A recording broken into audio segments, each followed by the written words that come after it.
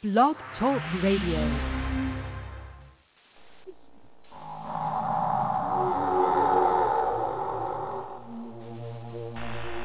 From the far reaches of the known universe, we are proud to present Brother Harold Muhammad, soldier, scientist, scholar,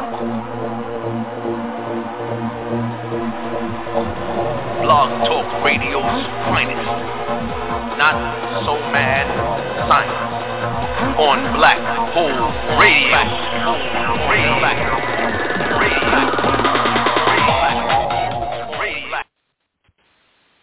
Assalamu alaikum, and welcome to tonight's edition of Not So Mad Science here on the Black Hole Radio Network. Once again, and as always, coming to you live from the city of Detroit, Motown. Just because Berry Gordy took Motown to L.A. does not mean Detroit has lost its soul. I'm your host, Brother Harold Muhammad. We are continuing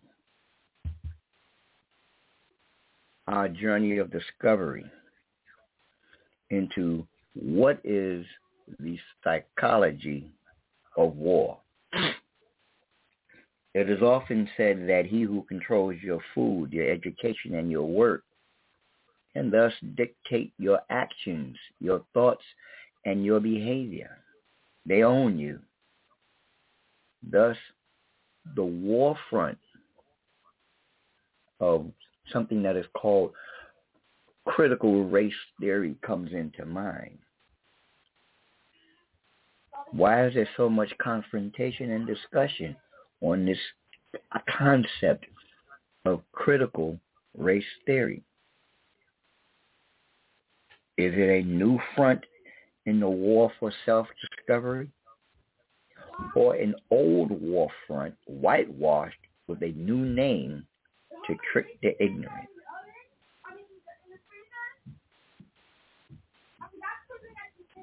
And we have not forgotten COVID. Yes, we have updates on that war front.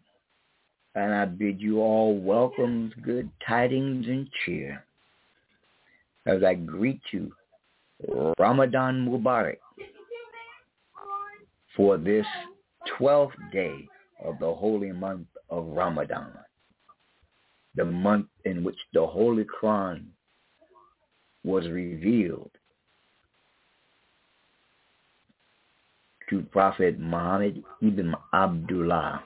May Allah's peace, blessings, and mercy forever be upon his worthy servant.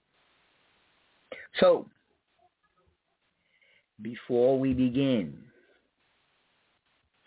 I'm going to share a piece of music that best identifies what we need to keep on doing. D-Train. This is a DJ Skate. Cool Smash.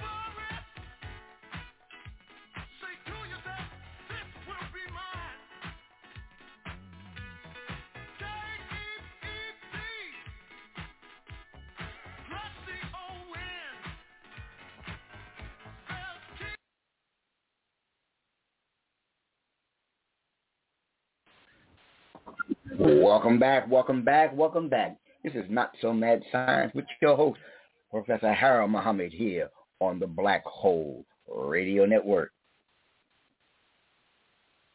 Again, this is a journey because it's not going to happen overnight. We must know and begin to look and understand that we are at war. So what is the psychology of this war? I'm going to draw on the wisdom of the most honorable Elijah Muhammad,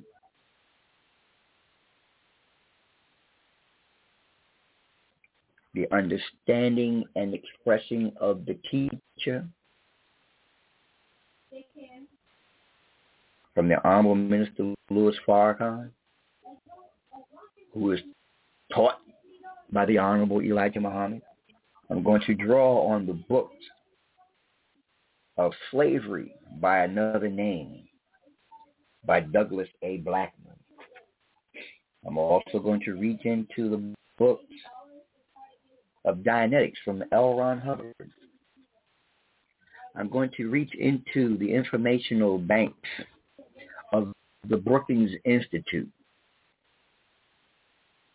an academic think tank, if you will, that studies social interactions and things of this nature.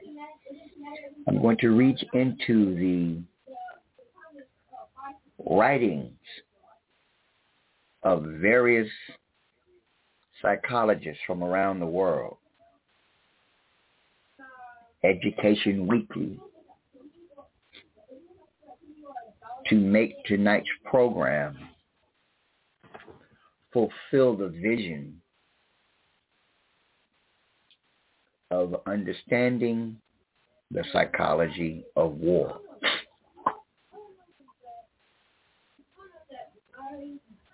This war front will begin with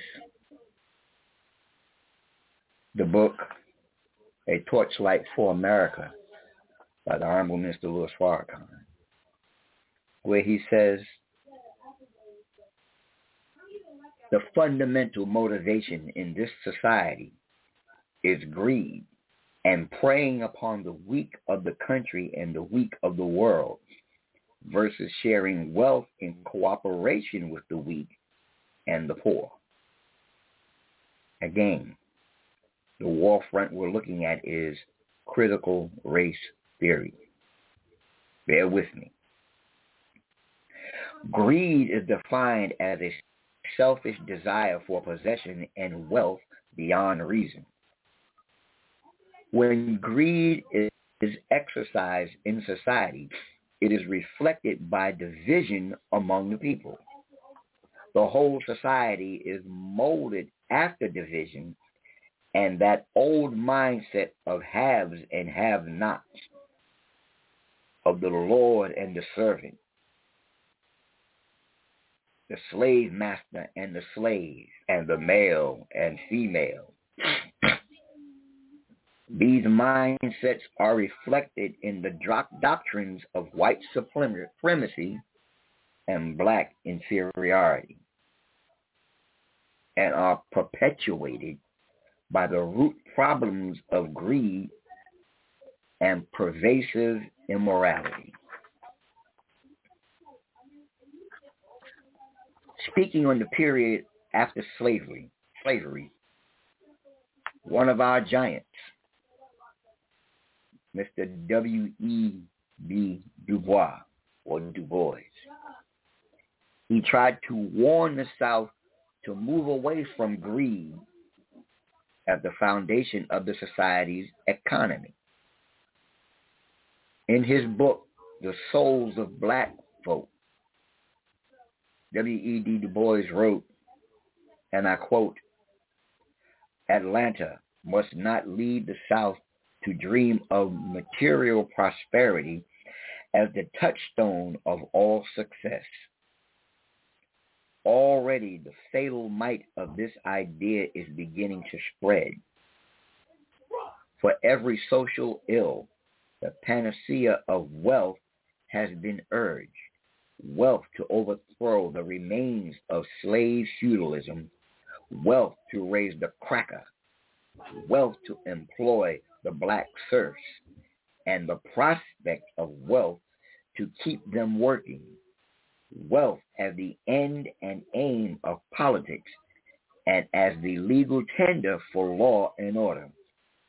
And finally, instead of truth, beauty, and goodness, wealth as the ideal of public school. Again, this is the war front of critical race theory. Rather than dealing head-on with the root problems of greed, it appears that throwing money at problem is the thing that America has done most, and done most foolishly. There are many things money cannot solve. The response to the riots during the 60s in Los Angeles, Watts, and Detroit was to throw money at the problems. But this did not get to the root problem of continued injustice to black people. The same problems among urban black people persist today. In fact, the problems have worsened, and I will validate that as we go on with tonight's show. America also throws away the taxpayers' money by commissioning valuable studies, yet the government never really uses the results for the purpose of doing good.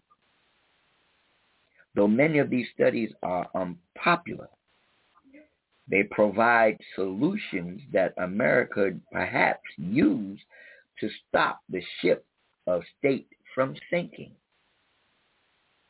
But this mindset of greed has permeated every aspect of society, blinding the rulership to the results of the studies that they themselves have commissioned.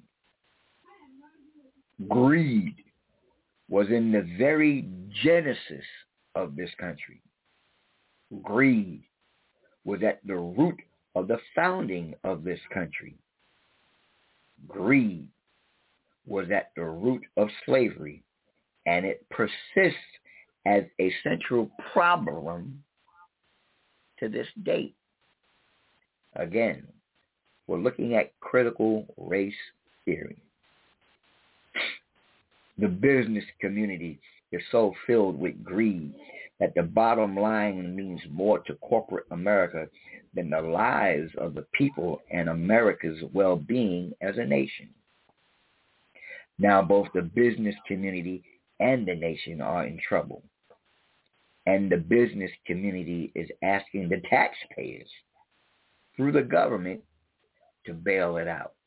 Rather than accepting less profit, businesses close plants, export jobs overseas, and negotiate deals with the government that take America further into debt. The military budget is as great as during wartime, yet senators in states with strong weapons industries fight for military budget increases so that the contracts can remain in their states. In effect, they're saying, to hell with the country and its budget woes. Allah, God, has a way of showing his disapproval to those who are wise enough to read the signs. FEMA, the Federal Emergency Management Act, has enacted, or rather I should say was enacted, to finance emergencies and recoveries from national disasters. Natural disasters are God's way of indicating his displeasure and are a sign of impending doom. FEMA doesn't have enough money to pay for the earthquakes that hit San Francisco during the World Series a few years ago.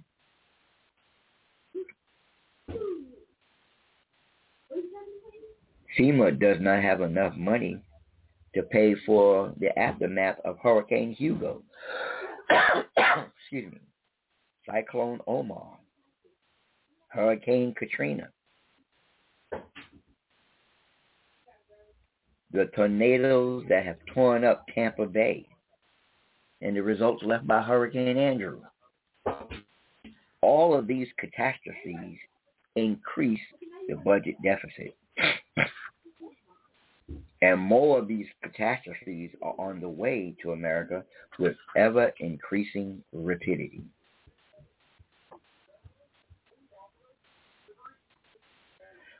Again, we're talking about critical race theory being a front in the war or the psychology of war.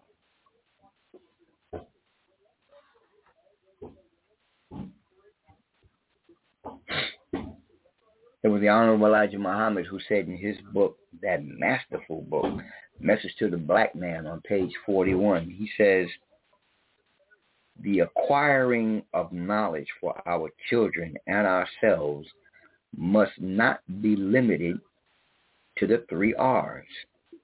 At that time, they called it reading, writing, and arithmetic. It should instead include the history of the black nation and the knowledge of civilizations of man and the universe and all the sciences. It will make us a greater people of tomorrow. We must instill within our people the desire to learn and to use that learning for self. We must be obsessed with getting the type of education we may use toward the elevation and benefit of our people. When we have such people among us, we must make it possible for them to acquire this wealth, which will be beneficial and useful to us. One of the attributes of Allah, the all-wise God, who is the supreme being, is knowledge. Knowledge is the result of learning and is a force for energy that makes its bearer accomplish or overcome obstacles, barriers, and resistance. In fact, God means possessor of power and force. The education my people need is that knowledge, the attribute of God, which creates power to accomplish and make progress in the good things or the righteous things. We have tried other means and ways, and we have failed.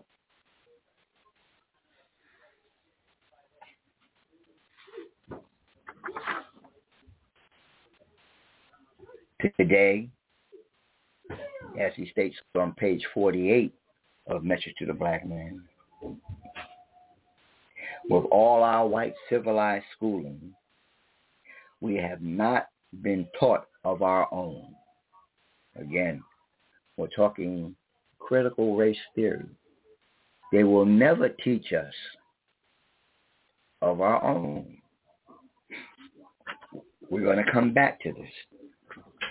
You have to ask yourself, so since we can authenticate and verify that they will not teach us of our own, what is the issue with this thing called critical race theory as a front in the war?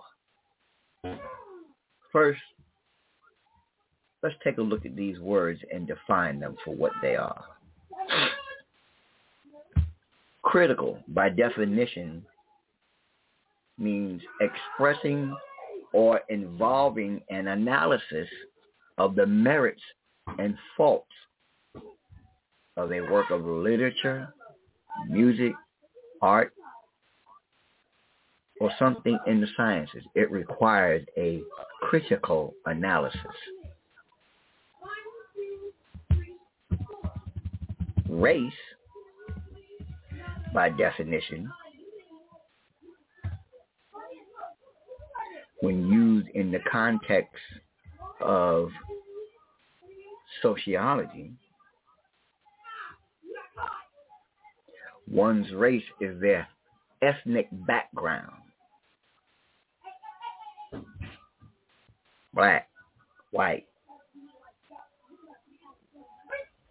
Now, I don't use that term African American because it's a misnomer. It doesn't really mean anything. It's not factual. But we are definitely a black man and black woman.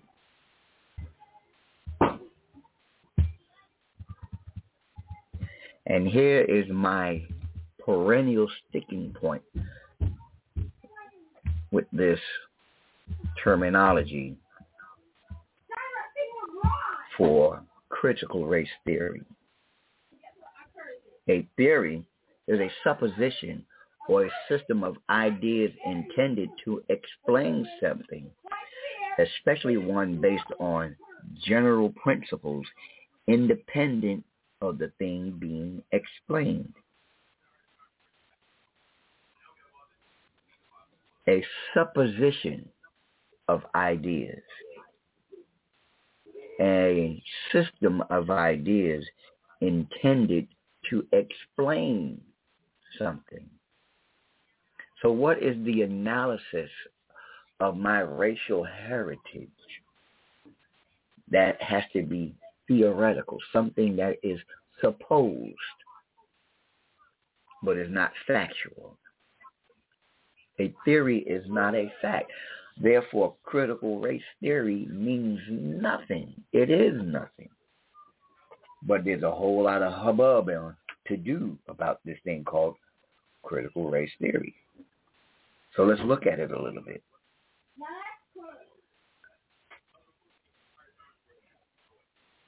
Is critical race theory a way of understanding how American racism has shaped public policy? Or is it a divisive discourse that pits people of color against white people? Liberals and conservatives are in sharp disagreement. The topic has exploded in the public arena this spring, especially in schools for K through 12, where numerous state legislatures are debating bills seeking to ban its use in the classroom. Now, if in fact critical race theory is truly a delve into the history of American racism or the history of Black America once coming to the Americas, now why should there be an issue in the study of Black history in America?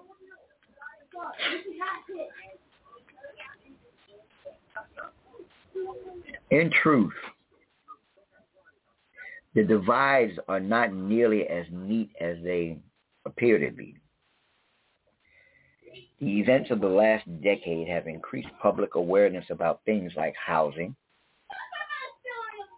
the impacts of criminal justice in society, criminal justice policy in the 1990s, the legacy of enslavement on Black America. But there is much less consensus on what the government's role should be in righting these past wrongs. You add children and schooling into the mix, and the debate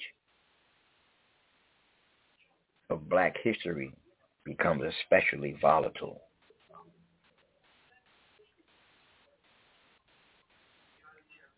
School boards, superintendents of schools, school principals, and teachers are already facing questions about critical race theory. Why is it so difficult to answer to the problem? And there are significant disagreements even among these so-called experts about its precise definition, as well as how its tenets should inform K through 12 policy and practices.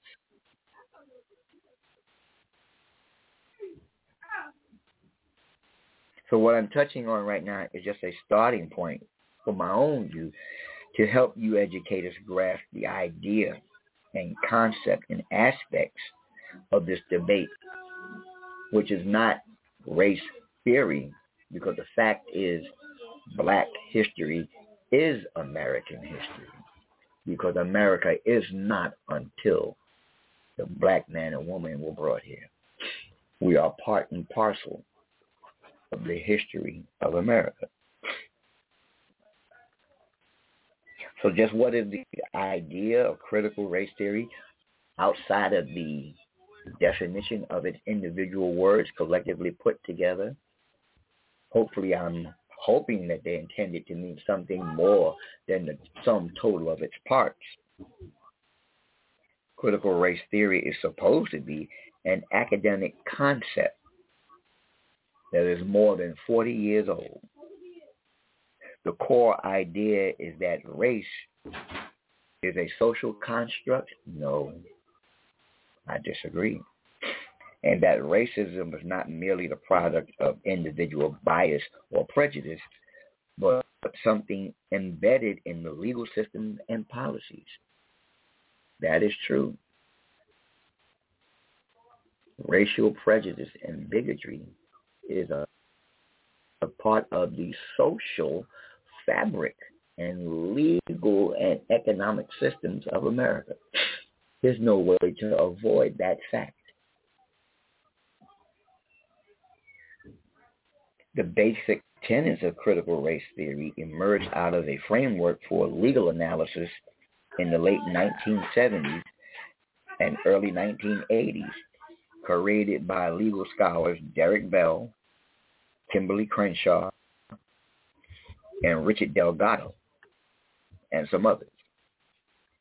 A good example is when, in the 1930s, government officials literally drew lines around areas deemed poor financial risk, often explicitly due to the racial composition of the inhabitants of that area. Banks subsequently refused to offer mortgages to black people in those areas. Excuse me. Today, those same patterns of discrimination, known as redlining, live on through facially race-blind policies, like single-family zoning that presents the building of affordable housing in advantaged or majority-white neighborhoods, and thus stifles and stymies the racial desegregation effort. Critical race theory is supposed to also has ties to other intellectual currents, including the work of sociologists and literary theorists who studied links between political power, social organization, and language.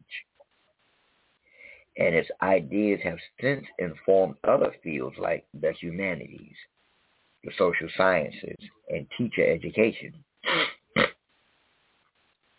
Academic understanding of critical race theories differs from representations in recent popular books, and especially from its portrayal by critics, often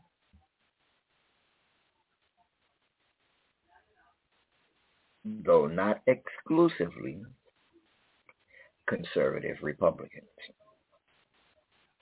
Critics charge that the theory leads to negative dynamics, such as a focus on group identity or universal, shared traits, divides people into the oppressed and oppressor groups, and urges intolerances. Thus, there is a good deal of confusion over what critical race theory means, as well as its relationship to other terms like anti-racism and social injustice, which it is most often conflated.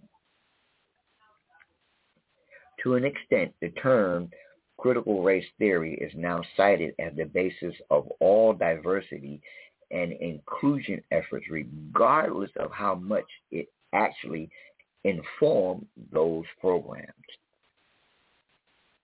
One conservative organization, the Heritage Foundation, recently attributed a whole host of issues to critical race theory, including the 2020 Black Lives Matter protest and the LGBTQ clubs in schools. First of all, you can potentially make a connection between the Black Lives Matter movement and critical race theory, because the Black Lives Matter movement grew out of the social unrest of the killing of young black men and women throughout this country. But you cannot make a connection between critical race theory and the lesbian, gay, bisexual, transsexual, and whatever else it means movement. There's no connection there. Sexual deviancy has nothing to do with it.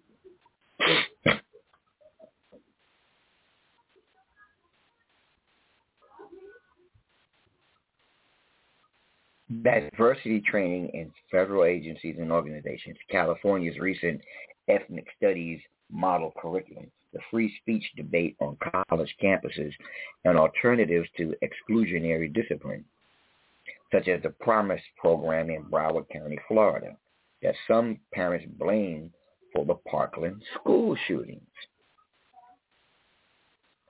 Where is the relationship with Black history? When followed to its logical conclusions,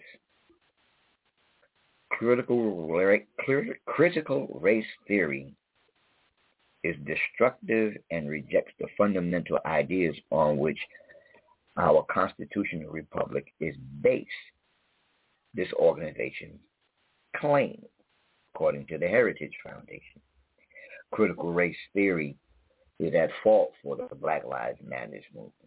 Critical race theory is at fault for the lesbian, gay, bisexual community. Critical race theory is at fault for the debates on college campuses, for the exclusionary disciplines. It is at fault for the Parkland school shootings. It is at fault for an educational program in Broward County, Florida. It's Black people's fault.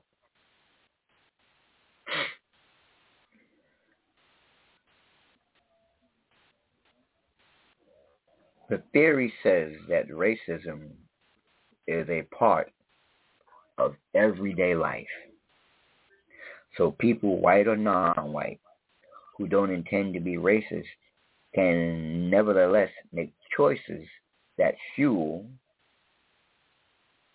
racism. I'm going to say that again.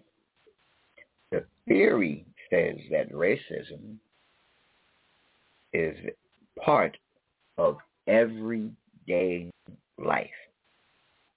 So people, white or non-white, who don't intend to be racist can nevertheless make choices that fuel racism. Some critics claim that the theory advocates discriminating against white people in order to achieve equity. They mainly aim those accusations at theorists who advocate for policies that explicitly take race into account. The writer Ibram X. Kendi, whose recent popular book, How to Be an Anti-Racist, suggests that discriminations that creates equity can be considered anti-racist if often cited in this context.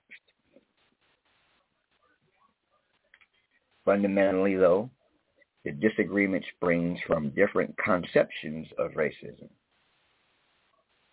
Critical race theory puts an emphasis on outcomes, not merely on individuals' own beliefs, and it calls on these outcomes to be examined and rectified. Among lawyers, teachers, policymakers, and the general public, there are many disagreements about how precisely to do these things and to what extent race should be explicitly appealed to or referred to in the process. I want to remind everyone that this is Not So Mad Science with your host, Brother Harold Muhammad, here on the Black Hole Radio Network. All these different ideas grow out of long-standing, tenuous intellectual debate. And therein lies essentially part of the problem with using the term critical race theory. We're not a theory. Our problems are not theoretical. They're actual. They're factual. They're painful.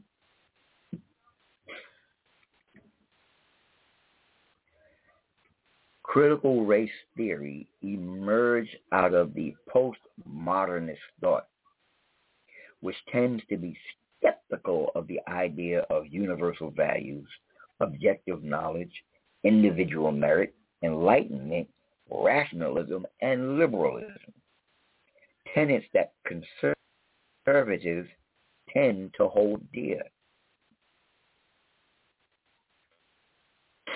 Scholars who study critical race theory, and let's just be real about it, scholars who study Black history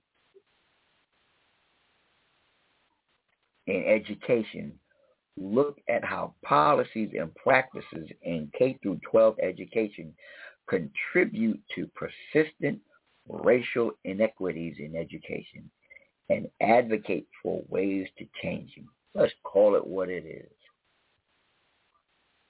Among the topics they've studied, racially segregated schools and underfunding of majority Black and Latino school districts, disproportionate disciplining of Black students, barriers to gifted programs and selective admission high schools, and curricula that reinforce racist ideas.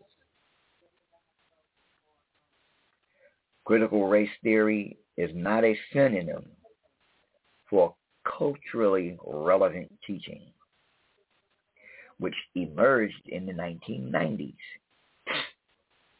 This teaching approach seeks to affirm students' ethnic and racial backgrounds and is intellectually rigorous. But it's related in that one of its aims is to help students identify and critique the causes of social inequality in their own lives. Well, we know the cause of the social inequality in our own lives. And I'm going to give that answer a little bit later. Many educators support, to one degree or another, culturally relevant teaching and other strategies to make schools feel safe and supported for Black students and underdeserved population. Students of color make up the majority of school-age children, but they don't necessarily identify these activities as critical race theory related. As one educator put it, quote, "The way we usually see any of this in a classroom is, quote, have I thought about how Black kids feel and made a space for them so that they can be successful?" That is the level I think it stays at for most teachers. Like others interviewed for this particular piece, the teacher educator did not want to be named out of fear of online harassment. An emerging subtext among some critics is that curricular excellence can't coexist alongside culturally responsive teaching or anti-racist work. Their argument goes that efforts to change grading practices or make the curriculum less Eurocentric will ultimately harm Black students or hold them to a less high standard. Really? When the truth is shared about the source of mathematics, the source of the science, the sources of literature. It started with them, transitioned through, and circled back around to them. But you have to teach it so that they recognize themselves in what's there.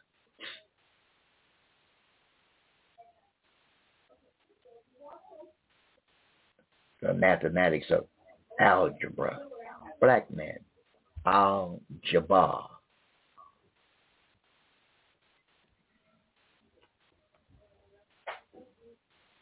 The science of medicine, Imhotep, a black man.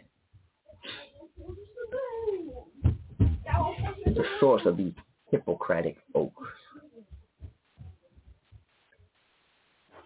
Black history is laden, and I'll say it again, laden with an identifier and an identity that can be shared with black students that give them a sense of self-worth and personal pride if you'll teach it to them properly.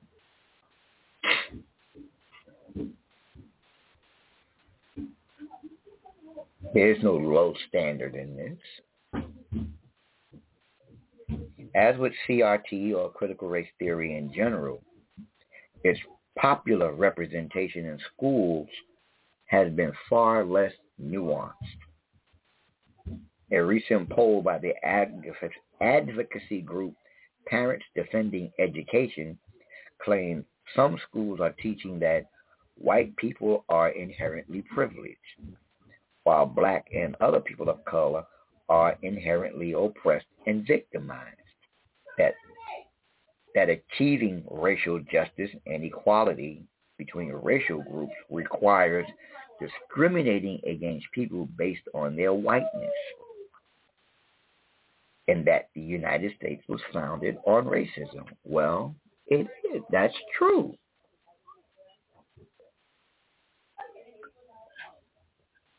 That is true. It is fundamentally factual based on the social construct of this society here in America.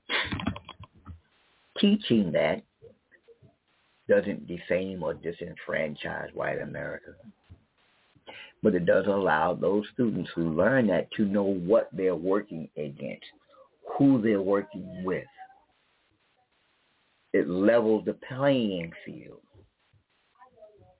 As they say in medicine, knowing what the problem is 90% of the battle to curing the problem. Hiding it and whitewashing it does not cure and eliminate the problem. Put Band-Aids on a gunshot wound. Much of the current debate appears to spring not from academic text, but from fear among critics that students, especially white students, will be exposed to supposedly damaging or self-demoralizing ideas. Again, that's not true.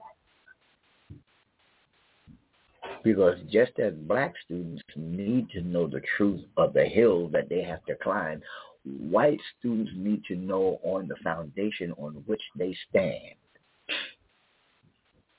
White privilege is real. The monies that undergird and provide foundations for white privilege is real. How that money was made is very real. For one thing, scholars say much scholarship on CRT or critical race theory is written in academic language or published in journals not easily accessible to K through 12 teachers. Oh, stop it. That's making an excuse. You're telling people not to read. The bills are so vaguely written that it's unclear what they will affirmatively cover. That's a way of trying to find a way to wipe out the affirmative action policies over the last 30, 40 years. Could a teacher who wants to talk about a factual instance of state-sponsored racism, like the establishment of Jim Crow, a series of laws that prevented black Americans from voting or holding office and separated them from white people in public spaces, be considered in violation of these laws for not teaching critical race theory? There are teachers who have lost their jobs already for doing so. It is also unclear whether these new bills are constitutional or whether they impermissibly restrict free speech. Of course it does. It would be extremely difficult in any case to police what goes on inside hundreds and thousands of classrooms. But social studies educators fear that such laws could have a chilling effect on teachers who might self-censor their own lessons out of concern for parents or administrator complaints.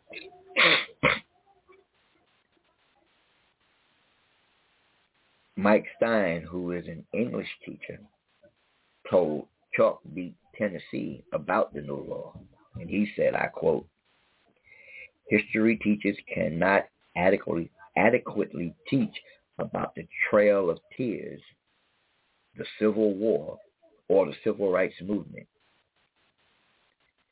English teachers will have to avoid teaching almost any text by a black American author because many of them mention racism to various extents."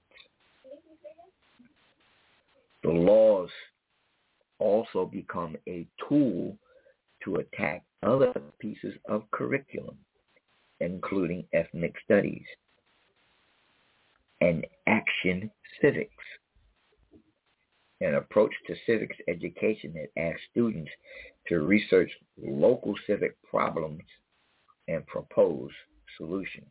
Charge that schools are indoctrinating students in a harmful theory or political mindset is a long-standing one.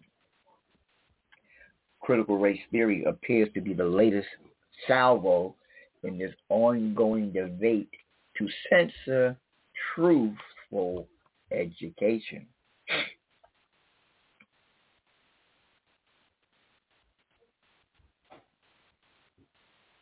In the early and mid-20th century, the concern about socialism or Marxism, the Conservative American Legion, beginning in the 1930s, sought to rid schools of progressive-minded textbooks that encouraged to consider economic inequality. 2 decades later, the John Birch Society raised similar criticism about school materials, as with the critical race theory criticism. The fear was that students would be somehow harmed by exposure to the truth. As the school-age population became more diverse, these debates have been inflected through the lens of race and ethnic representation, including disagreements over multiculturalism and ethnic studies, the ongoing canon wars to make up the English curriculum, and the so-called Ebonics debate over the status of black vernacular English in schools. In history, the debates have focused on the balance among patriotism and American exceptionalism on one hand, and the country's history, validated history, confirmed history of exclusion and violence toward indigenous people and the enslavement of black Africa. And on the other hand, between its ideals and its practices, Those tensions led to the implosion of a 1994 attempt to set national history standards. A current example that has fueled much of the recent round of critical race theory criticism is the New York Times 1619 Project. Well, first of all, the issue with the 1619 Project is that slavery did not begin in 1619. It began 64 years earlier in 1555 when the first slaves brought here from the western coast of Africa were deposited in the Caribbean islands and broken for 3 generations over that 64-year period, and then brought to the eastern shore, the Virginias, the Carolinas, Texas, Louisiana, and Florida, the eastern seaboard of the United States. However, criticism of the 1619 Project, which sought to put the history and effects of enslavement as well as Black Americans' contribution to the democratic reforms at the center of American history. Again, American history is Black history. And if you're going to teach American history, you must teach it from its root, Black history. From the doors and shores of pain to the Middle Passage, where millions upon millions drowned and were eaten by sharks, to the Caribbean islands, to the eastern shore of the United States. The cultural wars are always at some level battled out within schools, according to historians. It is because they're nervous about the broad social things, but they're talking in the language of schools and school curriculum, according to one historian of education. Vocabulary, but the actual grammar is anxiety about shifting social power relations. This is Not So Mad Science, and I'm your host, Brother Harold Muhammad, here on the Black Hole Radio Network. We're going to take a brief 6-minute break so that I can drink a little water or something to clear my throat and gargle it, or I should say, spit it out, because we are in the month of Ramadan. And we'll be right back. Here's the Isley Brothers with a little bit of Summer Breeze.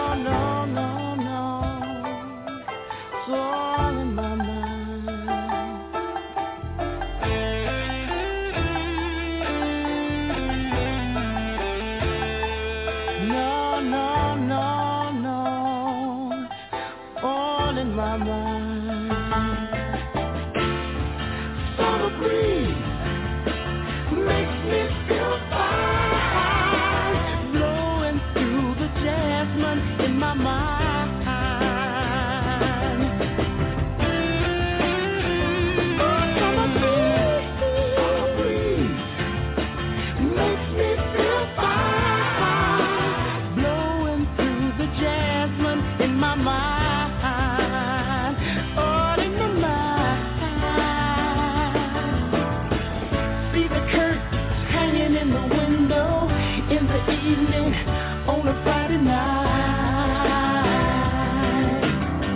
A little light shining through the window lets me know everything's alright.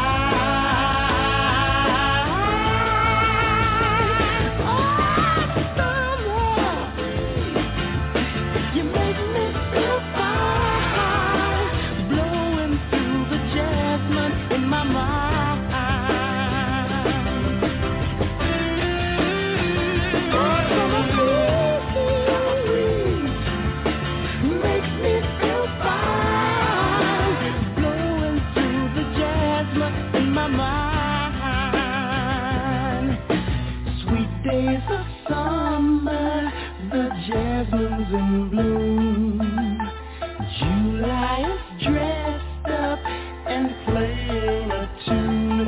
When I come home from a hard day's work and you're waiting there, not a care in the world. See the smile waiting in the kitchen, food cooking on a plate for two. Feel the arms reaching out to hold me in the evening when the day is through.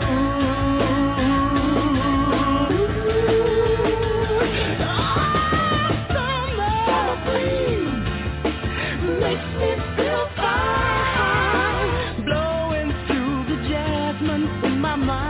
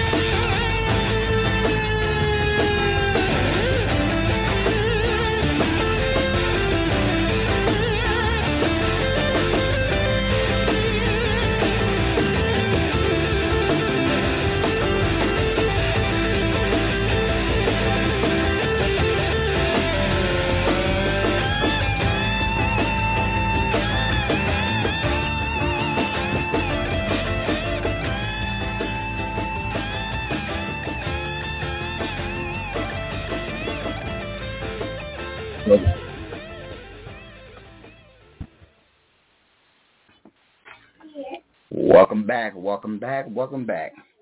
This is Not So Mad Science with your host, Brother Harold Muhammad, here on the Black Hole Radio Network. In the book titled Slavery by Another Name by Douglas A. Blackman, he writes on page 104, whites had chafed at the notion of black education as long as Africans had been imported to the United States. Instruction of slaves was illegal in the antebellum South. After emancipation, government-collected property taxes were used to open new schools for all white children. Whites balked at the schools open for blacks during Reconstruction. Even the crude one-teacher variation that predominated in the region. Per-pupil spending on education for black children and white children was essentially identical, leading to wide resentment among whites, especially in the cotton plantation regions where whites owned the vast majority of land and paid nearly all the taxes, but were enormously outnumbered by Africans or black Americans in population. The white taxes were spent for the education of black children rather than solely their own was infuriating. White leaders began to openly espouse that schools for blacks were bad for their emerging economic order. Here's where the greed is. Education would spoil a good plowhand, opinioned a state legislator, J.L.M. Curry, in a speech to the Alabama General Assembly. Most worrisome to leading whites was that schooling illiterate blacks would encourage the upper branches of Negro society, the educated, the man who, after ascertaining his political rights, forced the way to exert them. 1880s, the Alabama legislature attempted to enact laws specifying that schools funds will be apportioned on the basis of which taxpayers contributed them. Whites would fund white schools, blacks would fund black schools. Federal courts quickly declared that openly discriminatory scheme in violation of the 14th Amendment. Now, I'm going to swing around to the Constitution in a moment.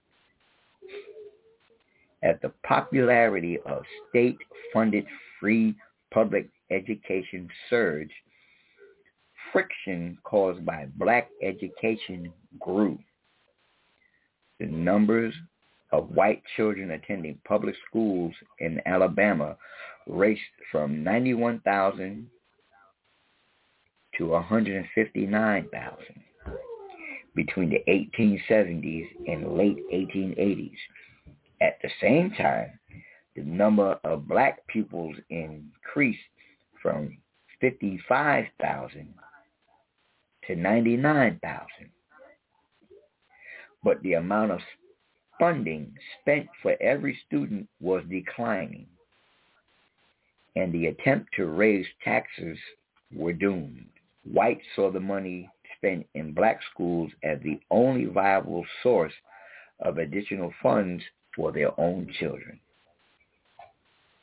In the legislative session of 1892, white leaders simply changed the law so that school taxes were no longer distributed among all schools in equal per pupil allotments. Instead, the total number of students, white and black, would determine how much funding a county or town received from the state. But it would be up to the local officials to divide the money among the schools as they may deem just and equitable. The author of the bill was hailed by another elected official who said, and I quote, "deserved a vote of thanks from the white people of the state." The effects on blacks was catastrophic overnight. White schools came to receive the vast majority of all funds for education. In one predominantly black County, the total budget for black teacher salaries in 1891 for the entire state was $6,545. An approximate parity with what was being spent per student at white schools in the same county. After turning over control of funding to local officials, black teacher salaries were slashed. Later, the length of the black school year was cut to just 6 months, which reduced the cost and eliminating schools as an excuse for black children not to work in the fields during the planting and harvest seasons for crops.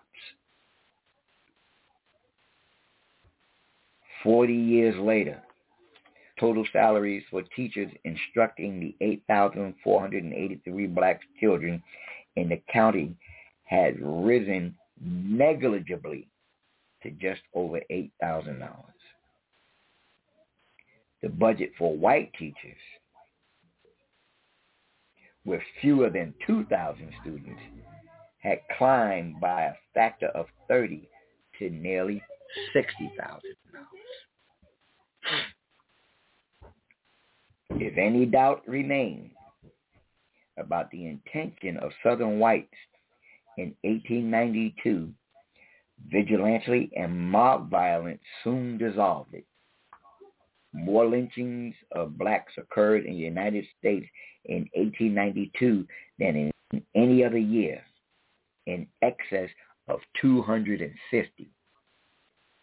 Executions peaked in Alabama the following year with the deaths of 27 men. At the same time, the region's biggest industrial concern continued to expand.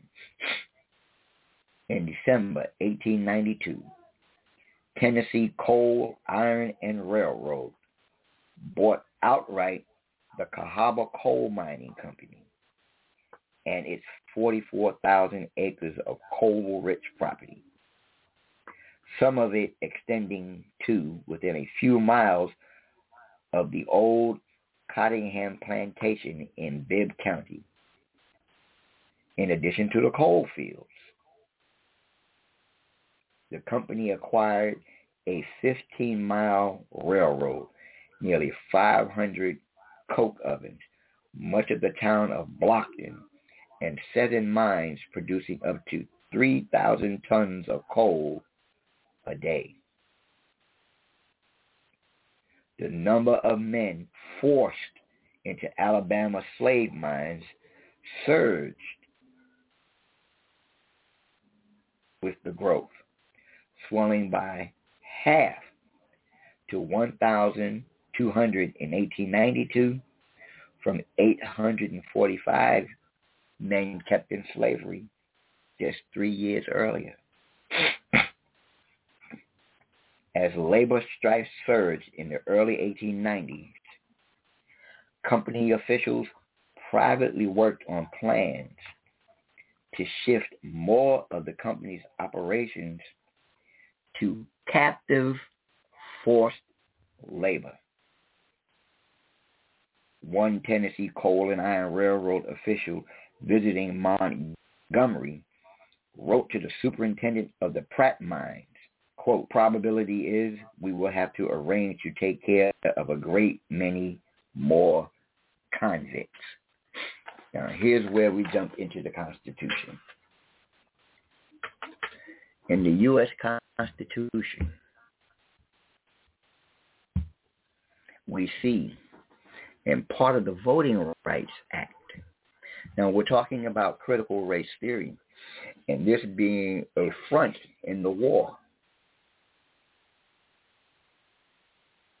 And this war we're looking at is the psychology of war and how it is used to rupture the social fabric of the emotional mind, the intellectual mind, the critical mind of the black man and woman in this country.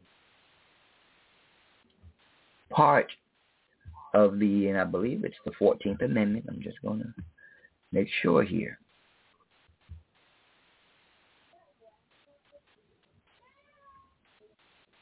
I'm going to read it. As initially ratified, the United States Constitution granted each state complete discretion to determine voter qualifications for its residents. After the Civil War, the 3 Reconstruction Amendments were ratified and limited this discretion.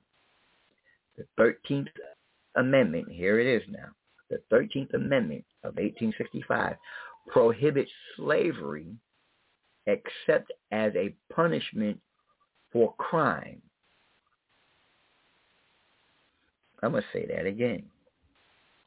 The 13th Amendment,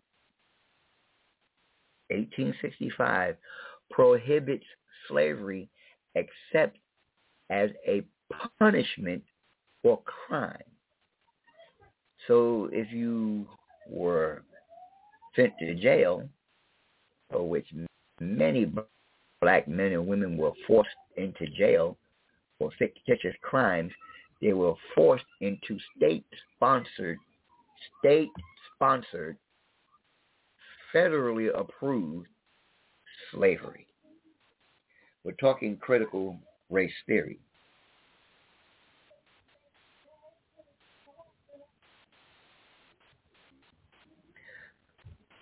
From the Brookings Institute, in their studies, they say that Fox News had mentioned critical race theories 13,000 times in less than 4 months. Why?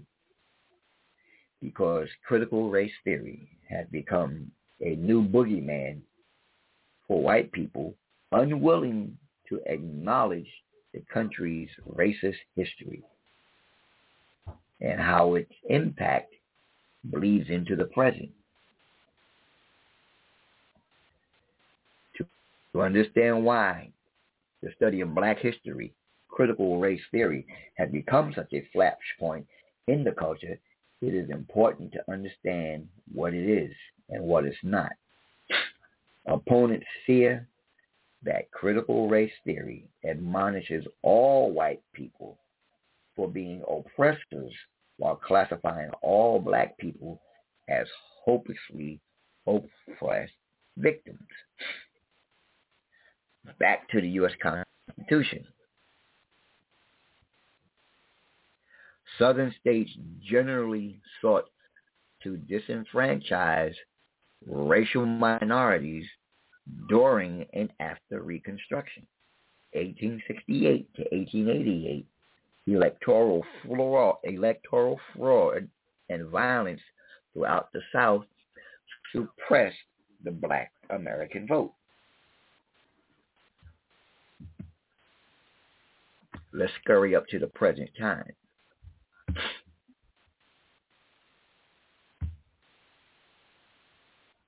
On May 6th of last year, the Senate passed the bill for the reaffirmation of the Voting Rights Act of 1965 by a vote of 77 to 19. 47 Democrats and 16 Republicans. 47 Democrats voted for passing the bill. 16 Democrats voted against not passing it. 30 Republicans voted to pass it. 2 Republicans voted not to pass it. The only senators who voted against the Voting Rights Act being reaffirmed are all from the same states, the southern states, that want to say that critical race theory, or rather black history, is at fault. Those states being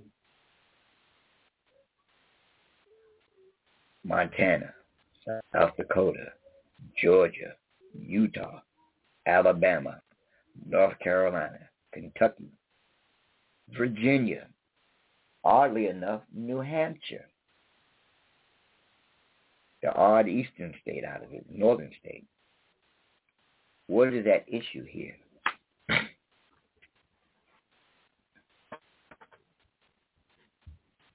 we can no longer leave the education of our children up to those who do not have our best interests at heart. Critical race theory is just a whitewashed name for black history.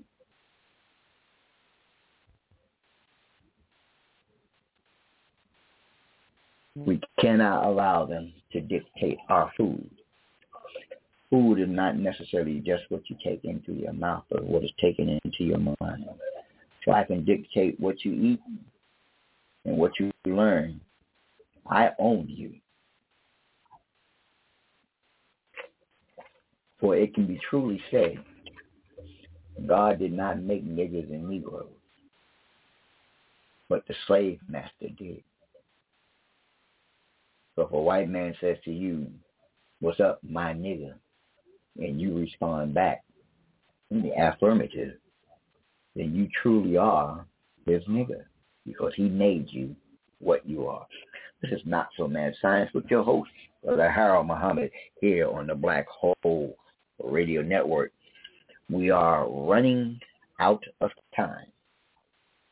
So we're going to come back and finish up next week by Allah's grace and permission. So I'm going to leave you as I came before you today with the expression of peace and paradise. Assalamu alaikum and Ramadan Mubarak. And be the will of Allah, I'll be here with you next week to finish up where we left off. I never got to the COVID updates.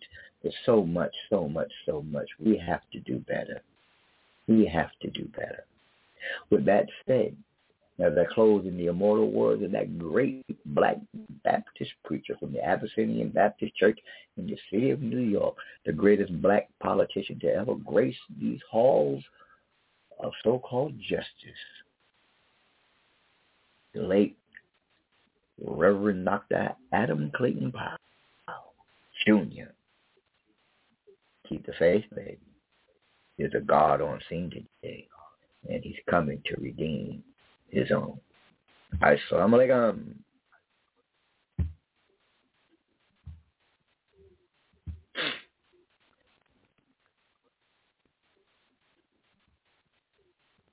Hello, it is Ryan, and I was on a flight the other day playing one of my favorite social spin slot games on ChumbaCasino.com. I looked over at the person sitting next to me, and you know what they were doing? They were also playing Chumba Casino. Coincidence? I think not. Everybody's loving having fun with it. Chumba Casino is home to hundreds of casino-style games that you can play for free anytime, anywhere, even at 30,000 feet. So sign up now at ChumbaCasino.com to claim your free welcome bonus. That's ChumbaCasino.com and live the Chumba life. No purchase necessary. BGW. Void where prohibited by law. See terms and conditions. 18+.